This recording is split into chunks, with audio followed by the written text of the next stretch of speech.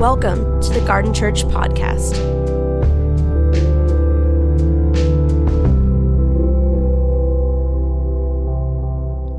Hi, Garden Church and friends listening wherever you are in the world.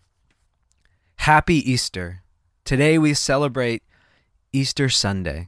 We hope to see you at 10 for our live stream to worship together, to hear teaching from the Word, and to receive prayer. We have prayer rooms open. But this is our devotional for Easter Sunday. So if you haven't yet read the scripture for today, which is Luke 24, 1 through 49. Now, it's a long text, but we have to hear and know this story. It's got to be in our bones. This is the defining story for the people of God, for the story of Jesus' followers. We celebrate new life and resurrection today. So after you read this story, that text in Luke, come back to this reflection and have a moment before we go into today.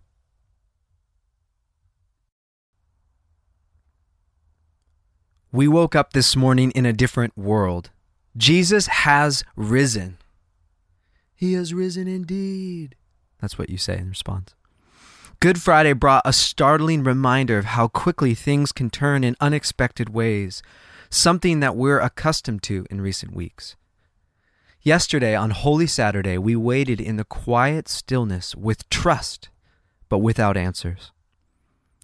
That Sabbath was the end of the week, but today is the first day of a new creation. Today brings a new reality. Jesus is risen, and he has been anointed as king over all the world. It's difficult to wrap our minds around a world that is coming into existence while we live in a world that is fading. Everything is different this side of Easter, but not everything has changed yet. We are still waiting for God's kingdom to come in fullness. We probably feel a bit like Mary Magdalene. Our eyes are still wet with tears, still focused on what we saw yesterday and not yet adjusted to what we are seeing. Jesus is alive. And if he is alive, then we have nothing to fear. Paul proclaims this triumph in his letter to the Corinthians. Death swallowed up by triumphant life. Who got the last word, O death? O death, who's afraid of you now? It was sin that made death so frightening, and law code guilt that gave sin its leverage, its destructive power. But now, in a single victorious stroke of life, all three, sin, guilt, and death, are gone, the gift of our Master Jesus Christ. Thank God. That's 1 Corinthians 5, 54 through 56 from the Message version.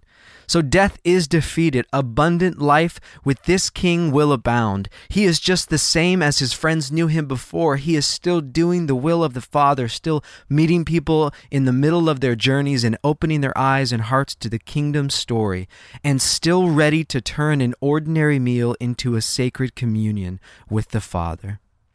He is a king, but not like one we've seen before. He is a king who brings life and the potential for hope, healing, and restoration around every corner and in every dark shadow yet to come into the light. Jesus is the light of the world, and everyone who walks with him will have the light of life. John 8:12.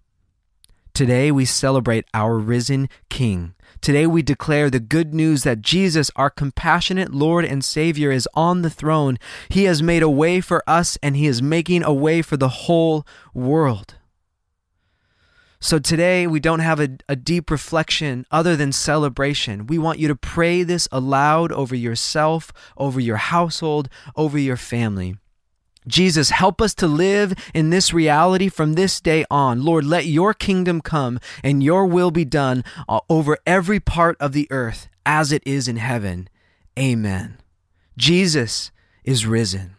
He is risen indeed. Thanks be to God.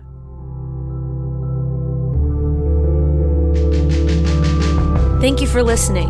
For more information, please visit garden.church.